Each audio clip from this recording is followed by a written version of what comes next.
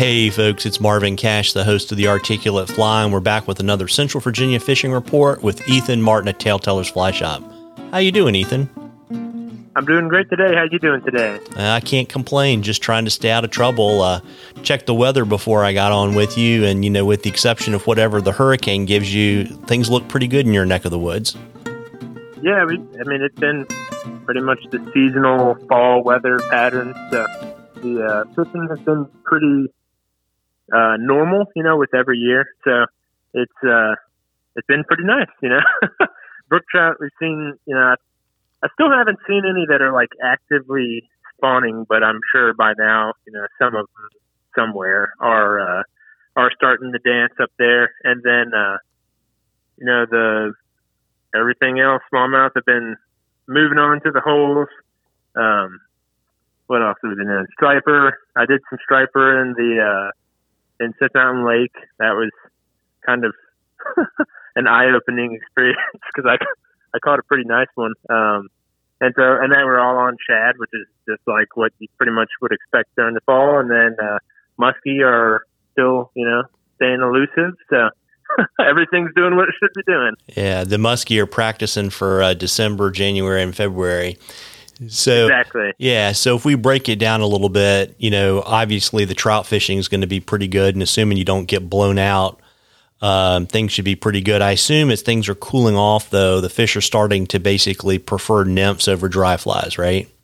Yes, yeah, you're spot on with that one. It's been, the past month has been a pretty obvious difference in that smaller dry flies have been working, but the vast majority of the fish are eating that either like a really small streamer or a nymph pattern. So what we've been noticing too has been there's a kind of a difference in where you're fishing. So if you're fishing a place that's stock trout, the nymphs that they're going to be primarily focusing on are going to be more of an attractor style pattern. If you're fishing a stream where it's primarily wild fish, just like you would normally expect, those fish are going to respond better to a more natural style presentation. Of course, you can still use attractor style stuff. Like this time of the year, an egg is going to be fine wherever you're going, because there's a lot of fish species, not just trout, that do spawn some in the fall. So, that like something like a little egg, 1 minute egg or micro egg or something like that is going to find you fish, or smaller streamers, like I said, because your bait fish are slowly going to start getting a little bit bigger. So like woolly buggers, some of the classic stuff, is going to be things that those fish will key in on as we get temperature changes. Because really that's what, there's 2 or 3 factors on, but temperature change and then the light change are going to be 2 of the biggest things that are causing these fish to think, okay, winter is coming. So either, for brook trout or browns, we're going to start spawning, or for all other species, including, brook trout and browns, once they're out of the spawn, it's going to be eating, getting prepared for winter, just like, a bear or anything like that does. Yeah, and then I guess to kind of shift gears to smallmouth, I guess what you're seeing, right, is probably moving towards wintering holes, not quite there yet, but definitely probably more of a streamer bite now than it has been. Yep. Yeah, it's been somewhat inconsistent there on the smallmouth front. Like I was telling you before we started recording, we did a musky float yesterday in really clear conditions, and low water as well.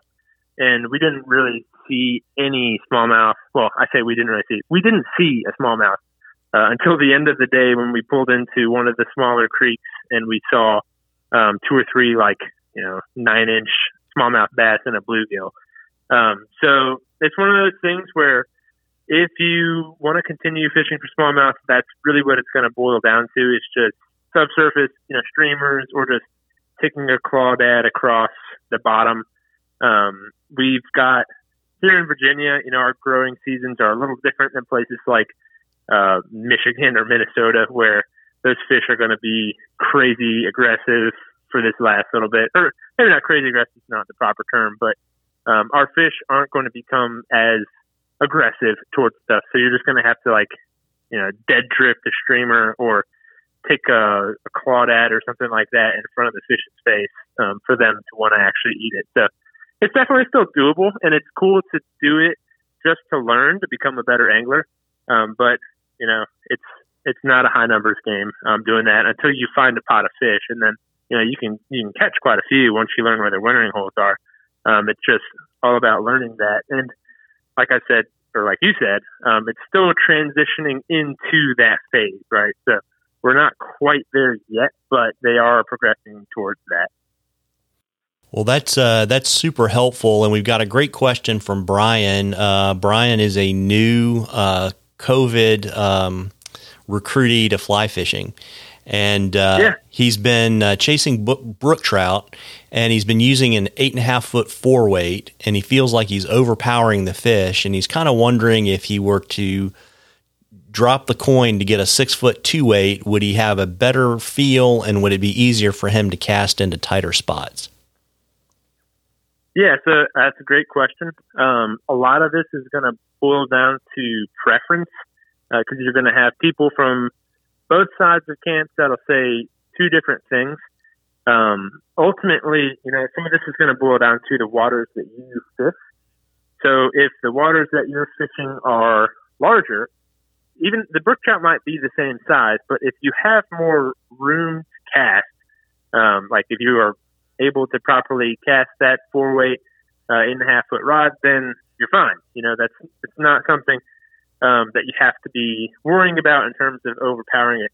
If you are in a lot smaller streams and you've got cover all around you, then it might be profitable to go down to something like a 2-weight 6 foot. Now the things within that some people don't think about is, finding fish on a 2-weight is a lot of fun. That's just the way it is. It bends really well. You can cast it really easily.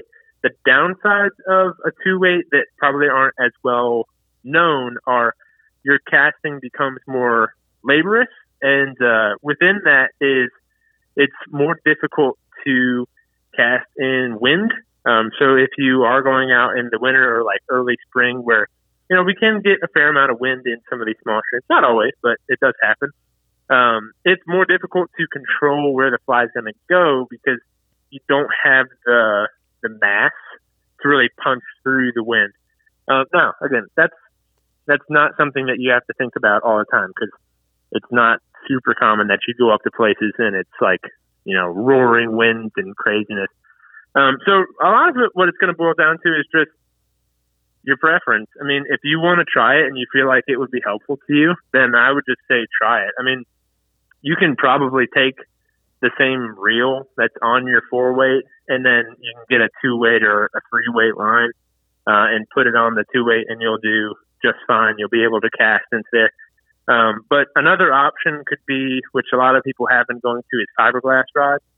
Because if you did like a fiberglass 3-weight, that's going to get you the bend that you want. Because it sounds like, just judging from the way that the question's written, it's not as much a problem of casting as much as it is just overpowering the fish, which to me makes it sound like the rod's not bending enough for you.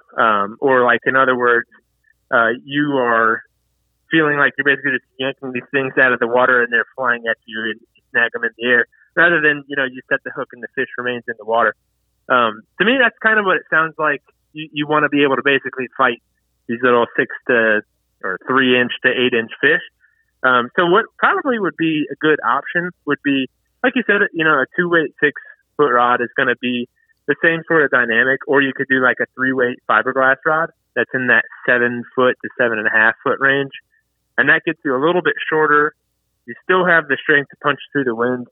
And you're still going to be able to fight and play those fish. So there's a couple of options. All I just did was muddy it up by adding a third choice, but that is the reality. A lot of it boils down to preference, and probably the best thing you could do would be if you wanted to just come into whatever shop is local to you and ask them to cast a couple of rods and see which one you like casting the most, and go from that route. That would be what I would mainly suggest, is just doing that.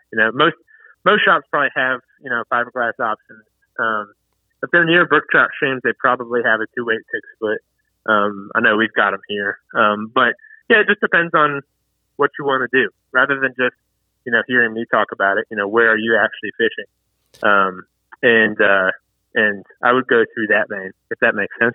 Yeah, it's a super complicated question because it kind of, if you ask 2 anglers, they'll give you 4 different answers. Exactly. Yeah. Right. Yep. And so then you've got Tenkara angler guys that they want to take a 10-foot or 12-foot rod up on some of these small streams, and they're perfectly fine just damping the fly. And some people aren't all about that. They want the shorter stick. They don't want to have to worry about whacking it against a tree or anything like that. So, like I said, a lot of it is going to boil down to the preference, Yeah, it's tough, right? Because the longer rod lets you manage line more easily, which is the kind of the trade-off, on the shorter stick. And then, I'll do my part to muddy things up and say, the other thing to do is I think, particularly when you're fishing in tight cover, the biggest mistake you can do is getting that fly line in the air, right? Yep. So a lot of it is kind of independent of your rod length is really kind of becoming better at roll casting and bow and arrow casting and doing things that are not that beautiful river runs through it cast. Oh, yeah, yeah. I always tell people that. Just get closer. Whatever you're trying to get to cast to, you just always get closer because in that way, less is more. The only thing you can do wrong then is spook a fish. And the benefits definitely outweigh that because you actually can catch more fish if you get closer. So yeah, that's one of my always the tips that I try to leave people with is get closer to whatever you're casting to. Well, and the great thing too is on these little wild streams, the water's pretty shallow, so the fish has a pretty small window of vision anyway. Yep. Yeah, and so that's one of the other things with the small streams. I always tell people is you get closer and just you do it, pretty smooth, but not too fast. Because I think this is one of my personal opinions that we develop over time. But I don't think that you could wear a super bright color and that spook a trout. Because I wear blaze orange hats to make sure I don't get my head blown off when I'm in the national forest during hunting season. So you still find fish and they don't spook. So I think a lot of it has more to do with really sudden movements that spook them more so than color. Now, if you're wearing a blaze orange vest and you're running through the woods, yeah, you're going to spook them maybe ultra fast. But I haven't had a problem, wearing a bright color, slowly approaching the pool or from wherever you're approaching from and then casting the fish. So that's just one of those things that, it all trickles together. The right rod, the right distance from the pool, approaching the right way, all that stuff is going to help you become a better angler. And a lot of that is going to come through time. If somebody just gets into fly fishing, you're not going to do everything right, the first million trips. So it takes time, to get your preferences down and to see what works best for you and what works best for the rivers that you're fishing. So I wouldn't put too much pressure on trying to find all of the perfect equipment in your first 6 months of fishing. Yeah, there you go. Well, listen, folks, we love questions on the articulate fly. If you'll email them to us or shoot them to us on our Facebook or Instagram page, if we use your question, I'll send you some articulate fly swag. And Ethan, if you win the drawing at the end of the season, we'll send you something cool from the shop. And before I let you hop, Ethan, why don't you let folks know where they can find you, the shop hours, and all that kind of good stuff? Yeah, the easiest place to find me is in the shop, which is in downtown Lynchburg, Virginia. So we're located on Commerce Street, and there's a lot of stuff to do here. So, you can make a good weekend trip out of it and come hang out with me on Saturday. Or if you can't make it to the shop, you can find us online at TaleTellers VA, and pretty much all of the inventory that's in the shop can be found online. So if there's something that you're looking for, you can go that route and just, look online or shoot me an email, and I can send you links to the fly patterns or whatever it is that you might be wanting to tie or make. And then, of course, Instagram, Facebook, we've got those stuff as well, which is TaleTellers Fly Shop or TaleTellers VA.